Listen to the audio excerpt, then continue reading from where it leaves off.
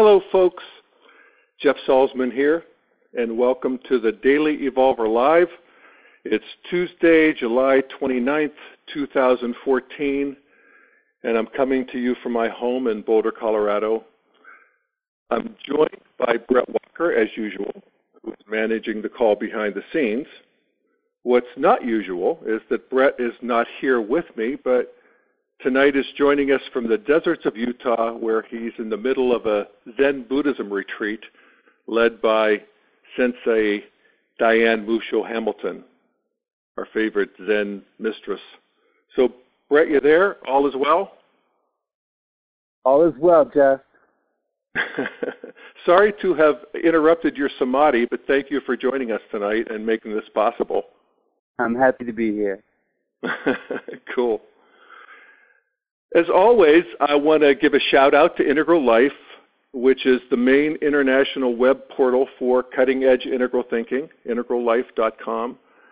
They host this podcast, which I'm very grateful for, and they have inspired it in many ways. And this is where Ken Wilber's latest work is featured, and it's well worth your time to check out Integral Life.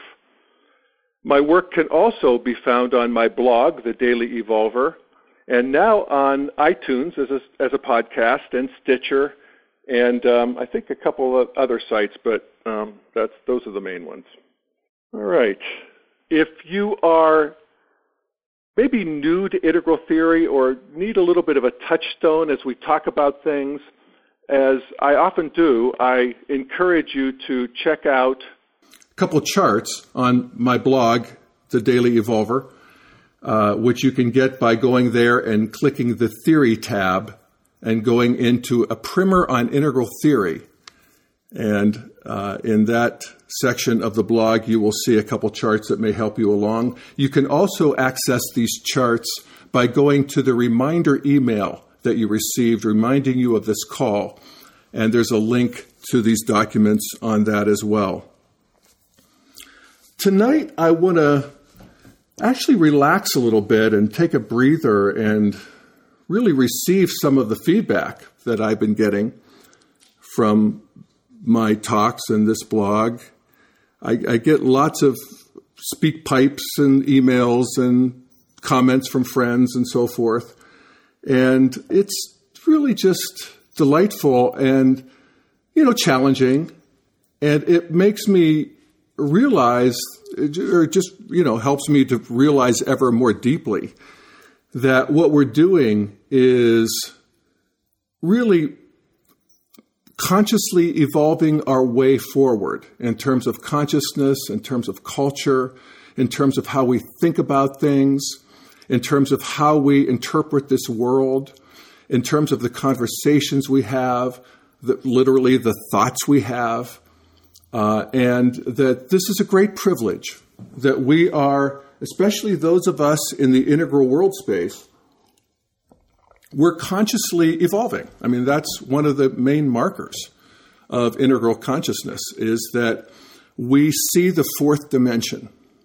That is, we see that there is a time dimension, there is a history, there is a movement from the Big Bang to now.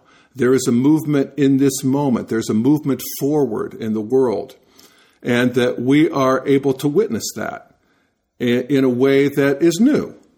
And I think more productive and more compassionate and includes more. And so that's really what we're doing here. And so in that spirit, I'd like to invite you to tonight give yourself extra permission. If you have a question about integral, if you've been thinking about this, you've been reading about it, like what makes sense, what doesn't, if you are, hung up on something that's happening in the world, or how you're supposed to react, or, what's really going on for you, I have collected a number of questions which we'll use as the structure of the show tonight, but I'd encourage you to also pipe up if you're so inclined, and to do so, you press 1 on your headset, and Brett will, oh Lord, Brett If you were here, you could take care of Stella. This is my little puppy, 11 months old, who is now barking for my attention, and normally Brett takes care of her, and I don't know what we're going to do. Stella, stop. Anyway, if you have a question or, as I said, anything that's sort of catching your attention or, tripping you up, press 1, and we can talk about that tonight. All right.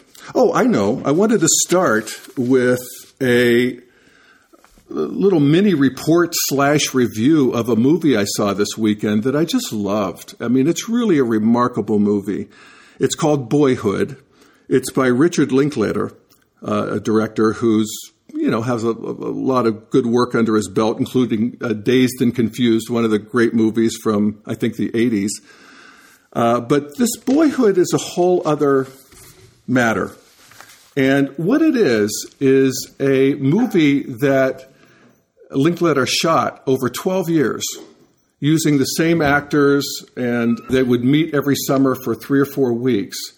And they would chart the life of this boy, whose name was Mason on the movie. His real name is Eller Coltrane. The movie starts when he enters first grade and ends when he graduates high school. And it is, in some ways, remarkable in its unremarkableness. It's an ordinary boy's life. I mean, he's a cutie.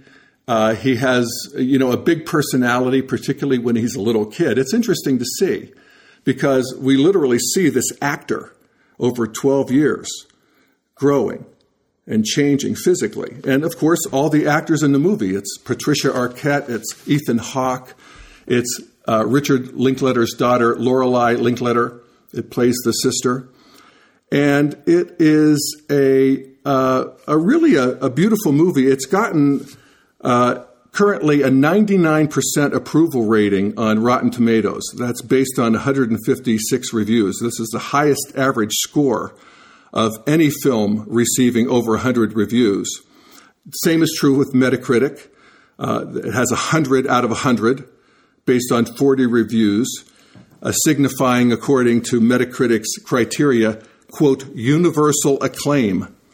And with the highest number of reviews, it could be considered the highest scoring film ever reviewed.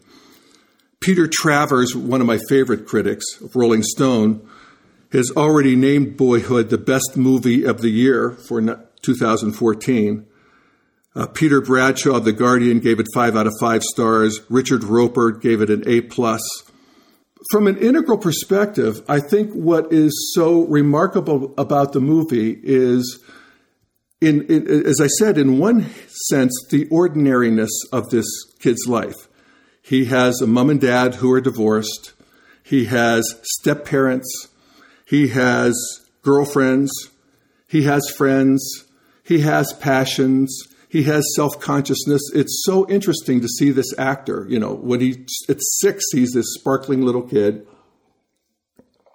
By the time he's 13 and 14, he has acne and he grows his hair over his face and he has nothing to say and is very withdrawn.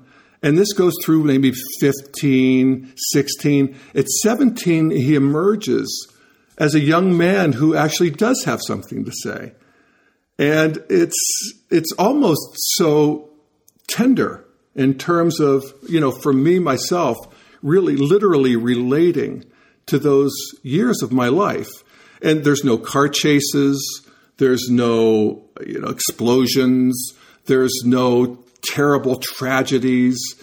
He's not particularly, I hate to say this in a way, but he's actually not particularly interesting as a kid. He's pretty normal. He doesn't have any particular gift. He's a photographer. He's interested in that and whatever. And the way they constructed this movie is that they met, again, year after year, and in real time wrote the scripts based on really how this actor, this Eller Coltrane, was himself developing.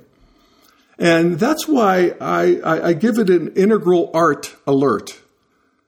Because I think, first of all, as I said a minute ago, one of the markers of integral consciousness is that we bring this dimension of time, this dimension of development online, and that we actually are works in progress, all of us.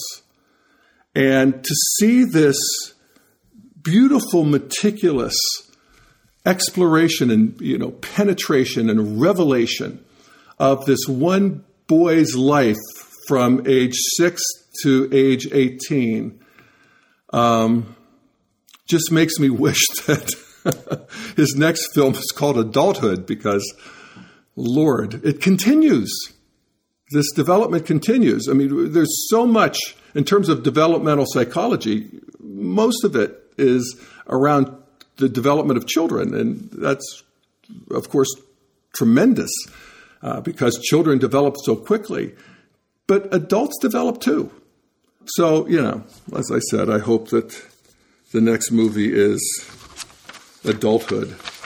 Okay, so hang on one second. I need to walk over here and turn on my monitor so I can continue to see if there are any new questions. Hang on. Oh, there we go. Good. Again, questions, comments, press 1. Or, actually, you can send them to brett@dailyevolver.com if you want to email any questions or comments. All right. So, let's go to the first. I'm going to start with one of the easy questions that I've gotten in the last couple weeks, and it's actually not an easy question at all. I say that facetiously. It's a very, very interesting and difficult question, and it's from Peggy Babcock, who is a friend and listener. And Peggy, thank you so much for voicing this, because this is one of the issues of what it is to be at integral consciousness. She writes, "Hi, Jeff.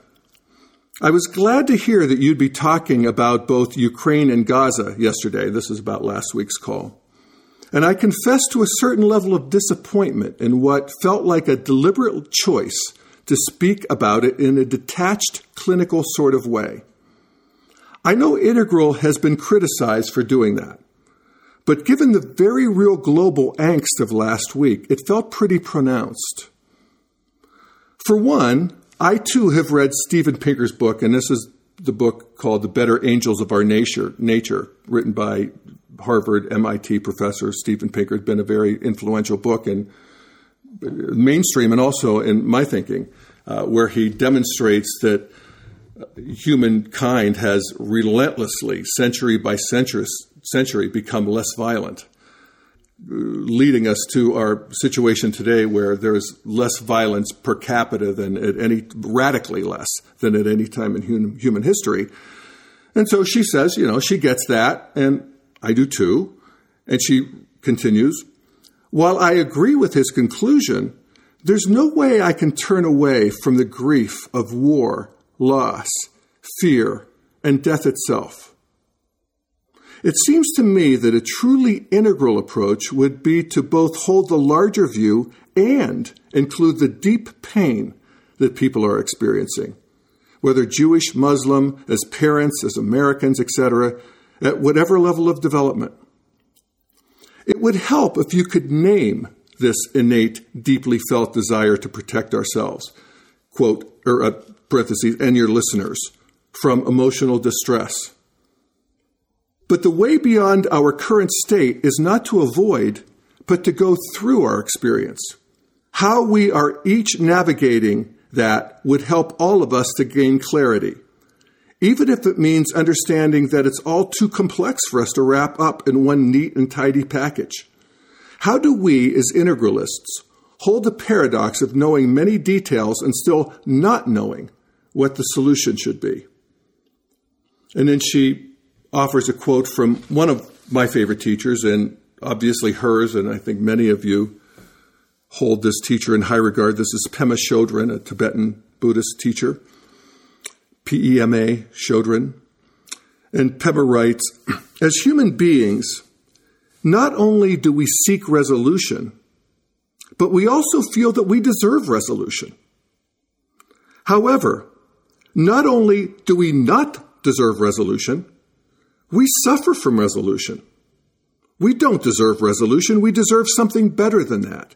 We deserve our birthright, which is the middle way, an open state of mind that can relax with paradox and ambiguity.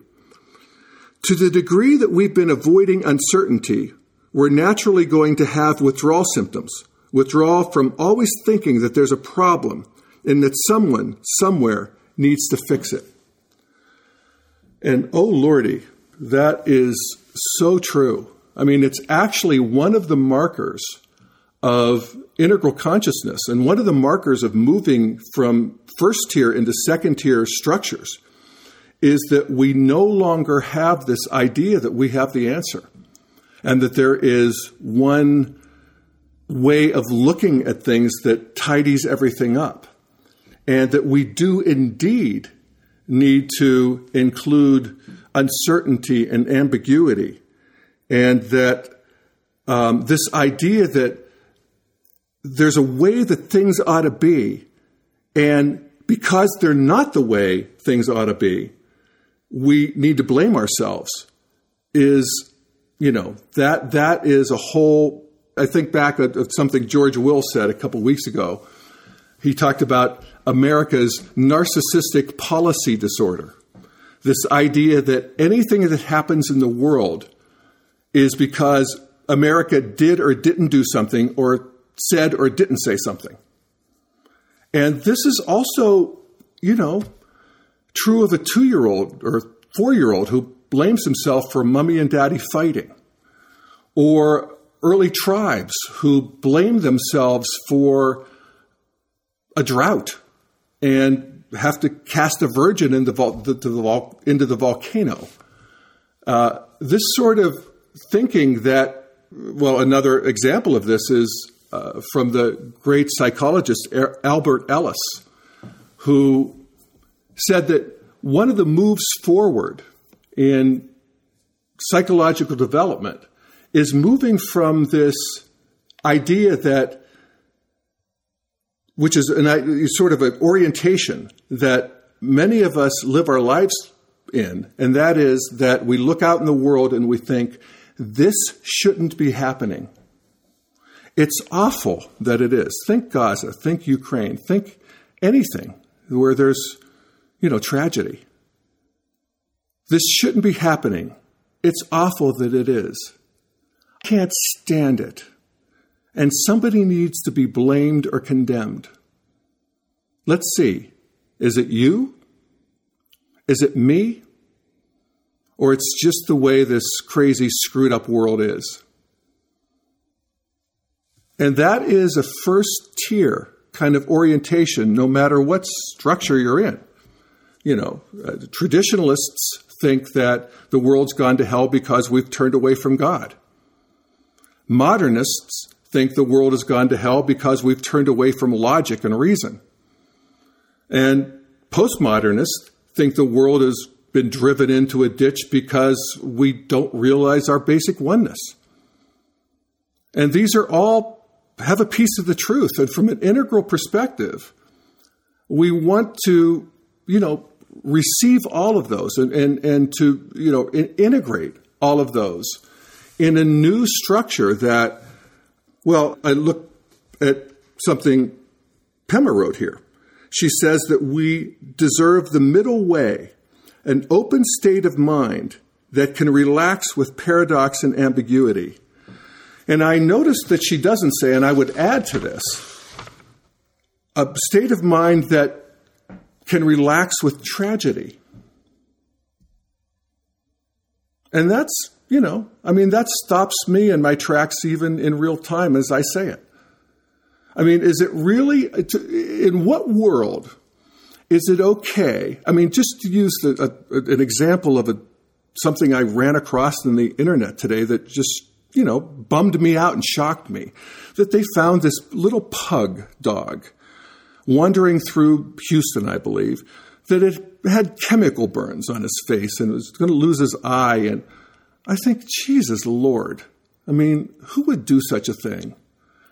And of course, we have 1,200 people in Gaza killed, 50+% of whom are children.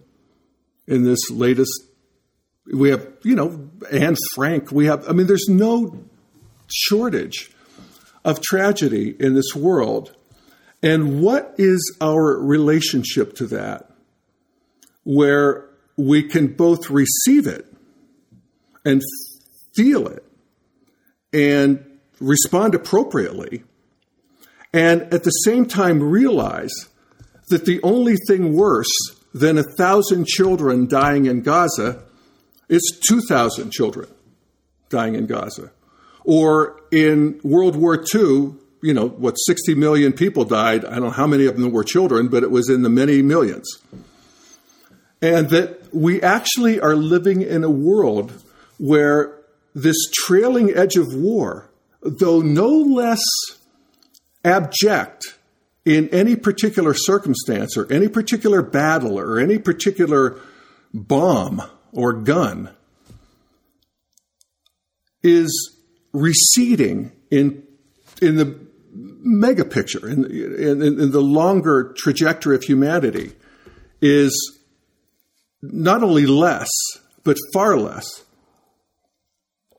than it's ever been in humanity.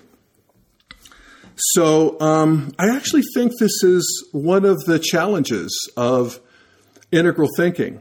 And, there are practices that we do that, one of them is actually from Pema Chodron's tradition, Tibetan Buddhism, called Tonglen, where we literally sit in meditation and breathe in the suffering of another person. And so, in terms of just here and now practice, we breathe in the suffering as, a minute piece, a minute portion of the suffering of somebody who is in the war zone in Gaza. And we breathe out relief. We breathe out something that is, I always remember my one teacher, I'm forgetting her name in the moment, but she said, just breathe out a cup of hot chocolate. Breathe out something that is comforting. And then breathe in the suffering and breathe out relief. And that this is a practice. This is a practice of loving kindness. This is a standard Buddhist practice, particularly in the Tonglen tradition of Tibetan Buddhism. And to do that is to be doing something. There's a critique that you can hear, particularly from modernists, that say, okay, yeah, why don't you go sit and contemplate your navel while people are dying? Why don't you go sit in meditation and, you do that and the rest of us will deal with this? And, I think that's a pretty potent critique and, I get it. But from an integral perspective, actually every thought we have matters. It actually adds to the storehouse of human wisdom and human compassion. And so any time, whether, we're doing the dishes and we have CNN on and we see these tragedies throughout the world, whatever it may be, to stop and breathe in the suffering of the person or people involved and breathe out some version of relief is not nothing. I'm not saying that's the only thing we should do. Of course not. There are other things we can do, such as, vote or donate. My friend Maria has these dinners through some organization where she will host women from Iran. It's always women from Iran, women from the Middle East, and she'll host 4 or 5 or 6 of them in her home for dinner. This is a great contribution to the solution to this problem.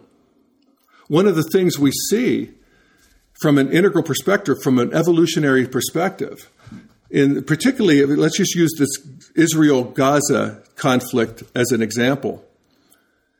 For most of human history, when one tribe or group was in conflict with another, they went into full-out war. One of them defeated the other. And in that defeat, was a certain reorientation of the consciousness of the defeated. It was not unusual. It was standard procedure in tribal times. When one tribe would conquer the other, the conquered tribe would take on the customs and the gods of the conquering tribe because, hey, we just saw this. It was proven beyond a shadow of a doubt that the power god, the warrior god of the conquering tribe was stronger than the tribe that was conquered. And this is one of the ways that human beings can evolve. And defeat, we see this even in World War II. It's not the same kind of thing, but Japan and Germany were utterly and completely defeated in that war. And they got it. And what happened is that 10 years later, they're both reorganized into a new modern country, and 20 years later, their economies are among the biggest in the world. And they are among the most advanced countries in the world. They still are. Germany and Japan lead in many ways in terms of consciousness development.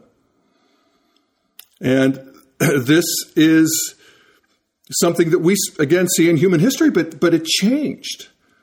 In the 60s, particularly as postmodern came in, as actually World War II ended with the atomic bomb, that was this demonstration that it was something new in human history, where we realized that we actually can't fight at the extremes of our means anymore. It's just too dangerous.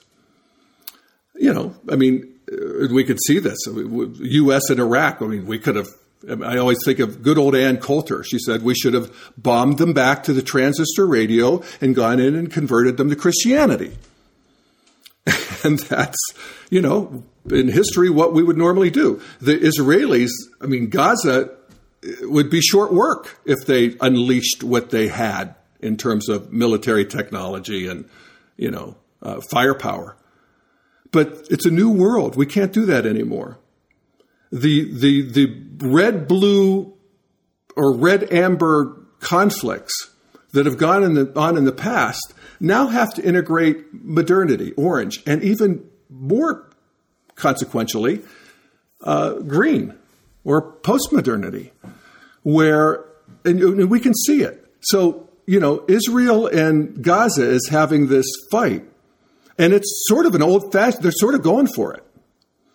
And the rest of the world, the America, United Nations, John Kerry, is all about ceasefire. Stop the actual killing. Well, that's actually a marker of what's new in the world, that we have this huge global center of gravity that is in every case saying, stop fighting. Talk it out. This is an amazing achievement of human history. And it is, something that both sides are factoring in. As I said last week, one of the main weapons that the Palestinians have is the conscience of Israel. That they actually don't want to hurt any more people than necessary. From a red or amber traditional stage of development, civilians are, I don't want to say expendable, they're martyrs. They're rewarded. Modernists don't see it. They're just casualties. And we don't like it, and we are repulsed by it. And it's a strange progress that we're seeing in the world. So, I guess I'd ask very sincerely, what do you folks think about how we actually relate to this suffering in a way that's not blithe and, clinical and heady, but also is not given to despair in a way that's dysfunctional? Because despite the suffering of people in war zones, the real headline is that, I don't know how many people we are at the world, 7+ billion people, is that 99% of us are living in peace. That's the headline. And so, how do we hold both? And of course, I guess that's the answer. We hold both. So anyway, let me go to another question. I think I'll just stop there in that one. Let's hear from Gary via email. And Gary writes, one of my concerns is the horrible conflict and polarization in our political system. Recent social science research suggests that there are basic genetic factors that lead to liberal views and conservative views. He's saying liberal being integral views and conservative views. If that's really the case, what can we do to attempt to improve our political dialogue? Thanks, Gary. Terrific question. And, I'm really fascinated by this new research that shows that liberal and conservative political views are pretty much built in to our DNA. Now, that's not to say they're reduced to our DNA, and that's a difference that I think we want to emphasize in Integral, is that we have, memetics as well as genetics. We have interiors and values that really, you can't reduce values to neurons. They are correlated, but one is not to be reduced to the other. And what that tells me is that I actually think it's really terrific progress that we realize this. And that it's almost like the Enneagram. When I realized that different people really just have different makeup, they see the world differently than I do, then all of a sudden I realized that they're actually not disagreeing with me because they want to annoy me or they want to thwart me, which is what I thought for most of my life. But as I, was therapized and realized that, okay, that person is wired differently than I am. And it's not about me convincing them that I'm right. It's a matter of me actually looking, and this is a little bit like what Pem is talking about, literally feeling in to how this other person feels. And this is one of the great projects of Integral anyway, is that from an integral perspective, we see that there are, lots of ways that we can slice and dice other, the worldviews of mass populations of people. And that people who are traditional have what we call an absolutistic view of the world. They see the world as a cosmic battle between good and evil. And that is a very delicious view of the world. And those of us who are evolved beyond that can still, and this is an integral practice, we can still feel into what is it to see the world that way. And to think that if only my enemy were defeated and eliminated. This is the Palestinian, the Gaza Palestinian at least, view of Israel. That if Israel is defeated and eliminated, then our problems will be solved. And, this is the view of the traditionalist. And there's some truth to that. And from an integral perspective, we want to see that, like, for instance, from a historical perspective, one of the things that really changes a culture is to be roundly and fully and abjectly defeated in war. And that's been historically one of the great engines of evolution. And yet, at this stage of development, we can't stomach it. We have to do something else, and this is progress. And so we see that maybe a better choice in, let's use the Israeli-Gaza conflict, is to, first of all, realize there's no quick and easy solution. I mean, if anybody has one, please press 1 and we'll hear it. But beyond that, it's probably a matter of, what the old saying is that human progress precedes funeral by funeral. That there are people who are at that traditional stage of development. They're not going to get any further. They think that their enemy needs to be defeated. The Israelis at that stage think that the Palestinians need to be fully defeated. The Palestinians think that about the Israelis. And we're going to have to be in some sort of a cold/warm, occasionally hot war until those people are no longer really in control. And we can see that happening. We can see that with the youth in the Arab world is far less political, far less religious than their parents, and they're really far more eager. And this is both the conservative and liberal younger generation in the Arab world, that they're ready to move on and to be part of the larger world. I think I mentioned before, I'm reading a book called The New Arabs that really examines this and makes that thesis, I think, very, very conclusively. All right. So, in terms of our polarization is actually a potent thing.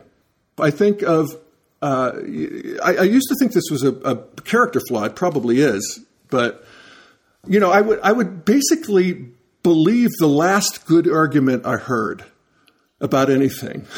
So I hear the argument from the Israeli point of view, and I think, okay, you guys are right.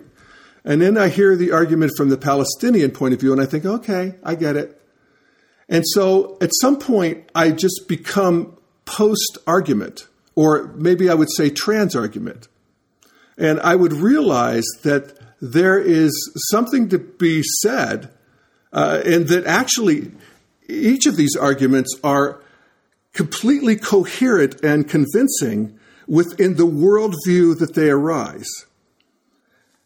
And I allow that to be in a way that doesn't have to grip on one or the other.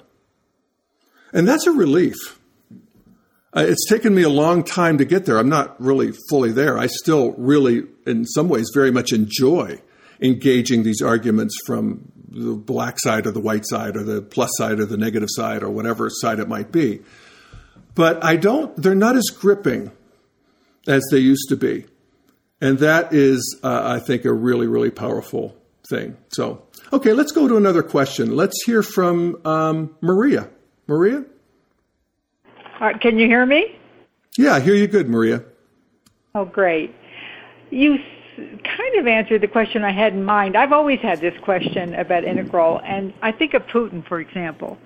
And I think, are there any guidelines anywhere that somebody's written about how do you deal with somebody who is at a very different stage than you would like them to be at and that you're at? And so, the world has to deal with Putin.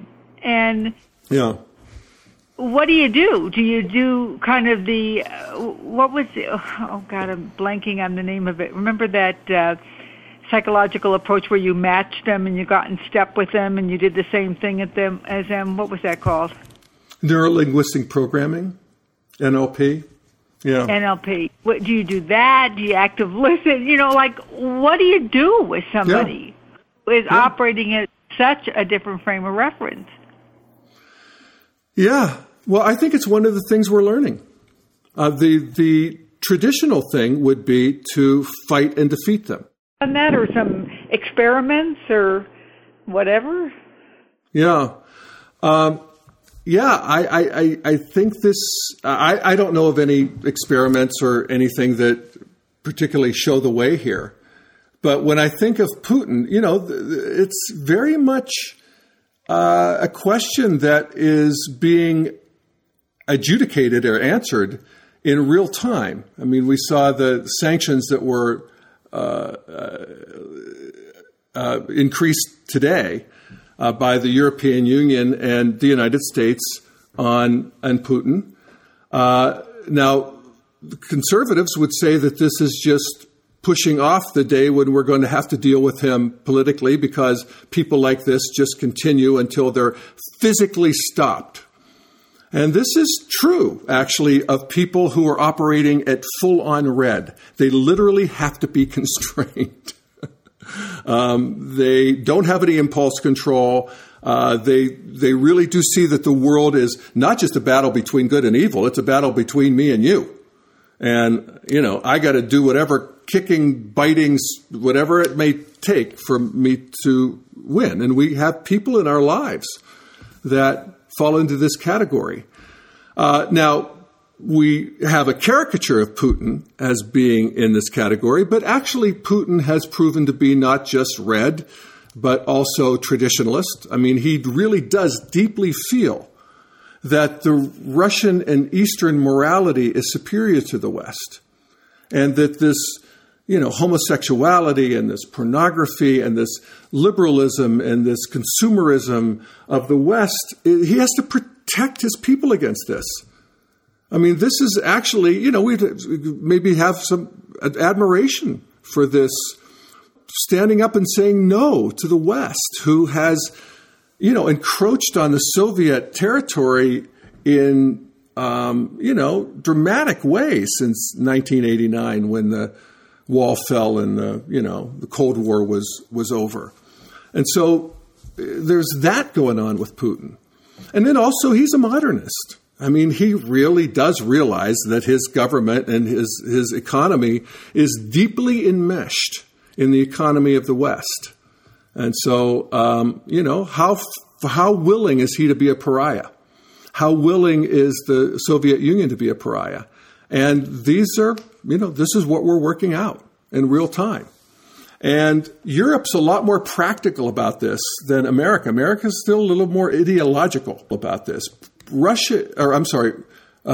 Europe, having gone through World War II personally, they saw it up close and personal, they're far less willing to wave the saber, the sword, because they think, well, maybe actually letting Putin have some portion of the Ukraine in his sphere of influence is not as bad as making him a pariah and losing the trade and, the economic enmeshment that we have with Russia.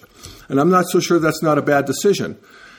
But at any rate, one of the things we're seeing, and this is, I think, where Obama will be a historically significant president, is that America is not stepping up and taking on the fight for everybody else at this point. And there's something, I think, to be said for that, even though it causes great anxiety for everyone, and it probably does indeed embolden our enemies, so to speak. The critique from the right is true. I think Putin is probably a little more adventurous than he would be under a Romney administration, for instance. But I'm not so sure that that's the decisive point. I think this is something every parent knows. And we're actually, in some ways, it seems weird, but we're talking about the same thing. We're talking about people who are at a higher stage of development dealing with people who are at a lower stage of development. There, I said it. And so sometimes for a parent, the best idea is to let the kids fight it out. Now, you don't want them to hurt each other. You want to minimize the broken bones and bloody noses, but let them at it. Because to the degree that you keep them apart, you just become the target. And I think that, something like that is the big geopolitical move that Obama is doing with Ukraine and, to a lesser degree, Israel and Gaza. All right, let's hear from Elizabeth. Elizabeth, are you here? Actually, it's Elspeth. Elsbeth? Hey, Elsbeth. Elizabeth. Perfect. Thank you. Yeah, maybe not exactly on the topic, but it's definitely integral. Yeah. Yeah, I've had some experience with it, not a lot, I have to say. So, it could be speaking from a point of ignorance, which is just understood right from the start. I've read The Theory of Everything. I understood very little of it as best I could. And I've read we had a little group studying the integral theory practice. And we read that together and meditated together on it. But so what are you thinking? I found that very helpful and insightful. But one of the things that we did the shadow work chapter, and we practiced, and we discussed those things, and we had our own little insights on that.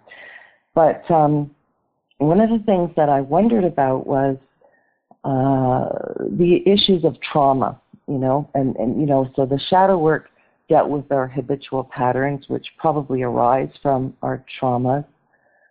But the idea of that sort of, for me, is what is a big block, and that what I've been working with for 20 years. And, I tried to just meditate it away, and then I realized that was kind of a spiritual bypass.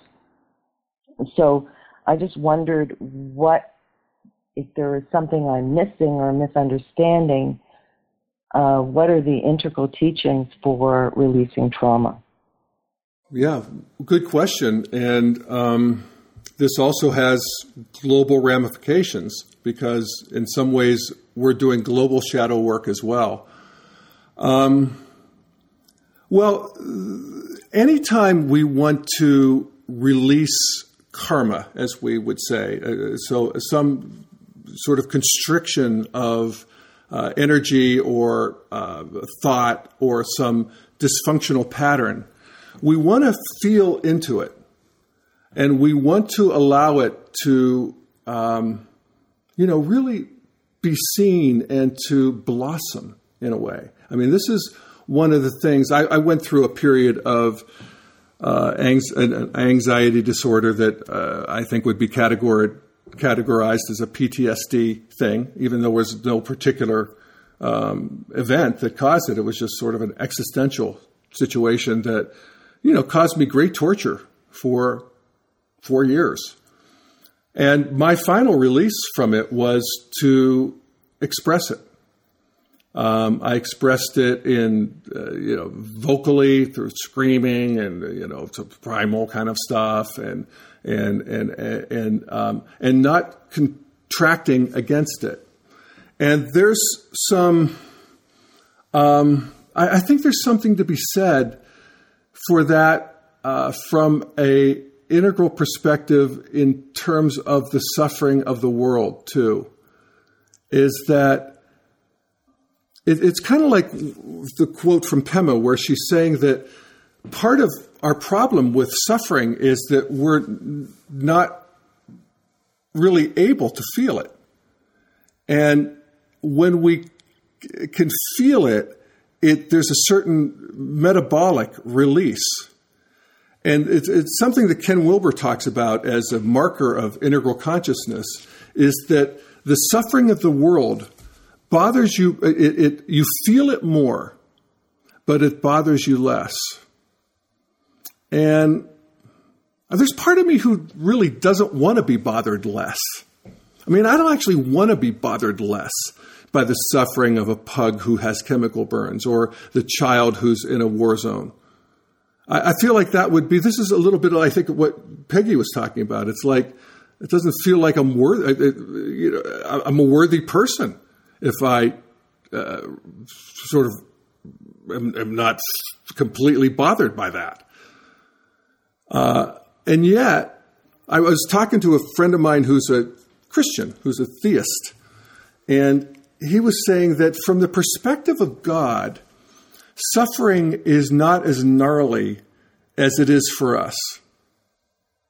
And I guess my response is, well, I certainly hope so, or hope not, because the physics of this universe is that we progress through conflict and through suffering. I mean, a lot of our growth is through really turning towards our suffering. This is one of the integral moves. You ask about, what do we actually do with our suffering? One of the things we do at Integral is we turn towards it. For all first-tier memes, we turn away from it. We try to solve it. We try to explain it away. We try to, use aspirins and, medicines, and even we try to meditate it away. From an integral perspective, we turn towards it, and we actually allow it to move through us, to incinerate us in a certain way, or to at least incinerate that part of us that thinks that ought not be happening. And, this is new territory. These are new grooves that we're cutting in the cosmos. That's one of the reasons that we need to talk to each other and, meet with each other and work on this together, because it's not easy to hold this kind of wisdom and compassion and wholeheartedness and courage in the face of actual suffering.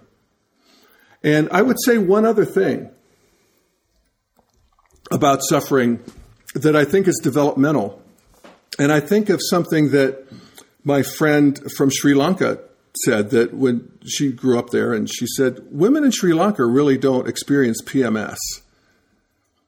You never heard anybody talking about it there. And I think of PTSD with soldiers. If somebody came back from the Civil War or even World War I, if I think of my grandfather's generation, they came back from the horrors of war. What they had to do was, farm, and they worked basically from morning till night. They did, they were working. They didn't have a lot of time. And they're actually, those structures of self-examination weren't really online then. And it's only developed, as we develop, these things really do become far more painful because we actually have the time and capacity to experience the suffering in a more complex way. So it's hard to see that this is a certain kind of progress, that we have soldiers who are, aware of and being treated for PTSD, where, and I think back even of World War II, my parents' generation, there were a couple guys who were, quote, shell-shocked. But for the most part, they did what they needed to do, and they raised their families, and they didn't have a whole lot of time for introspection. And this is, one of the paradoxes of development is this thing of it hurts more, but it bothers you less.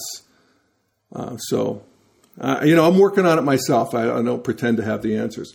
Let's take one more comment from Mary Linda, and I think we'll wrap it up. Mary Linda?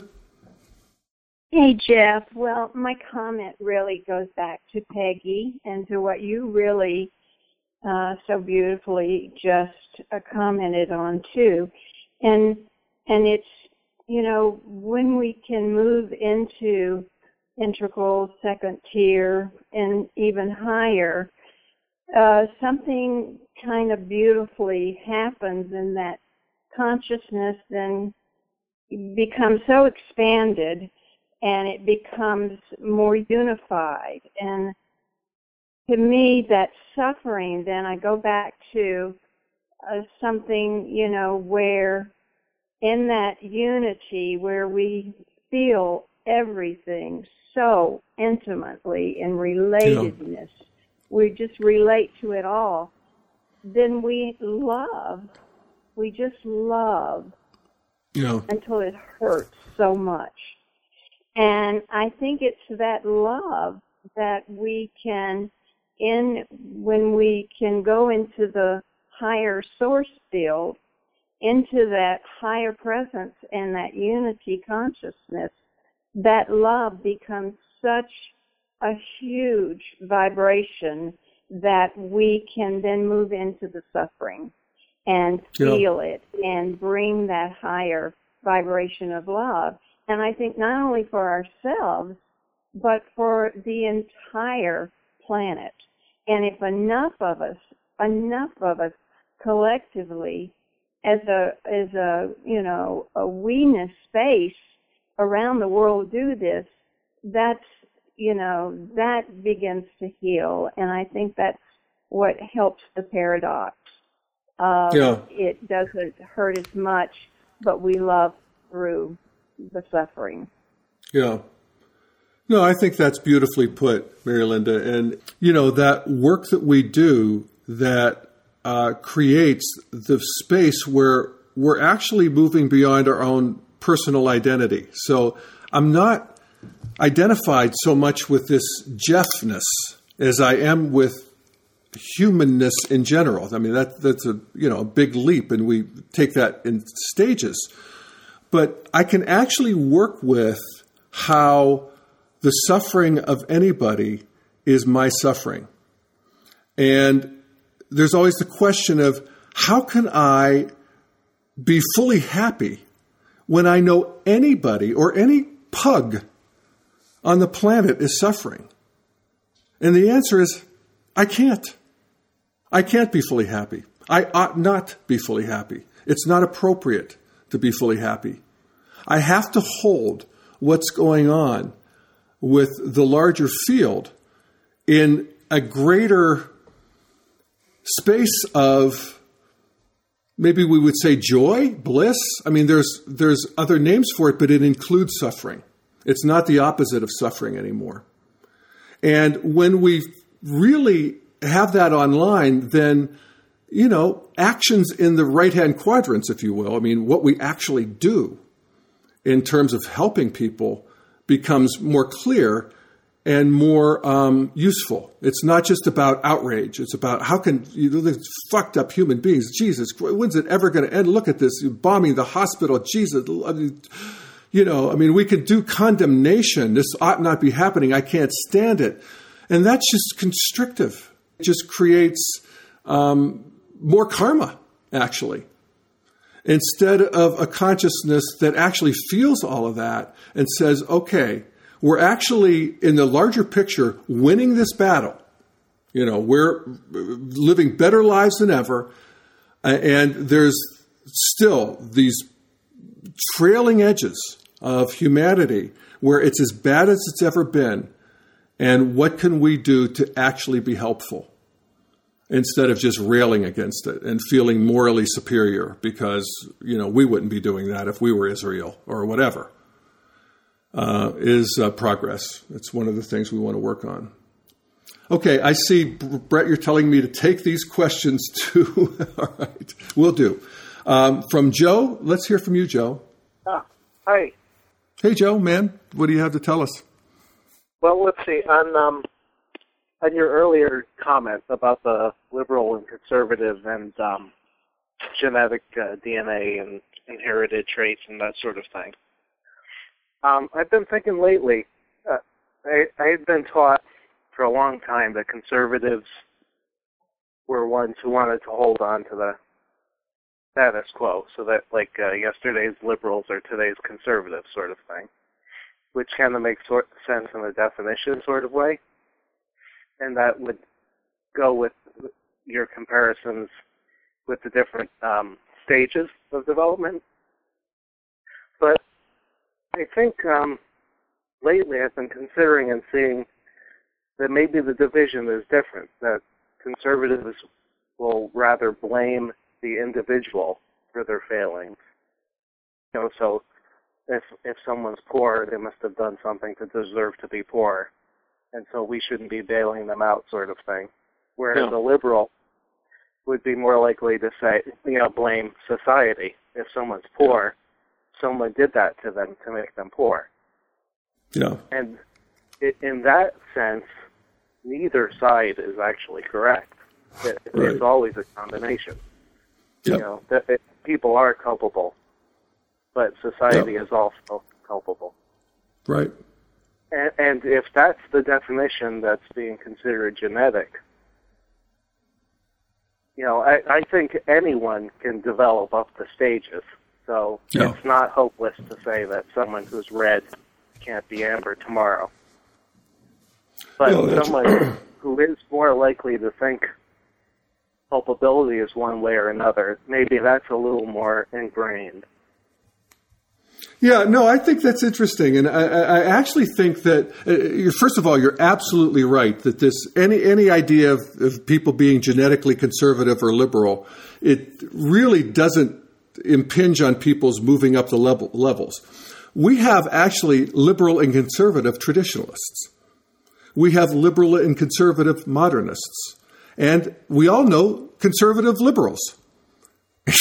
These are people who just are dispositionally. They don't like reality television. They don't like Google. They don't like the, new emergence in the culture. But yet there's green they're ecological, they're feminists, they're, the global warming and, all of the environmentalism. But they're just dispositionally conservative.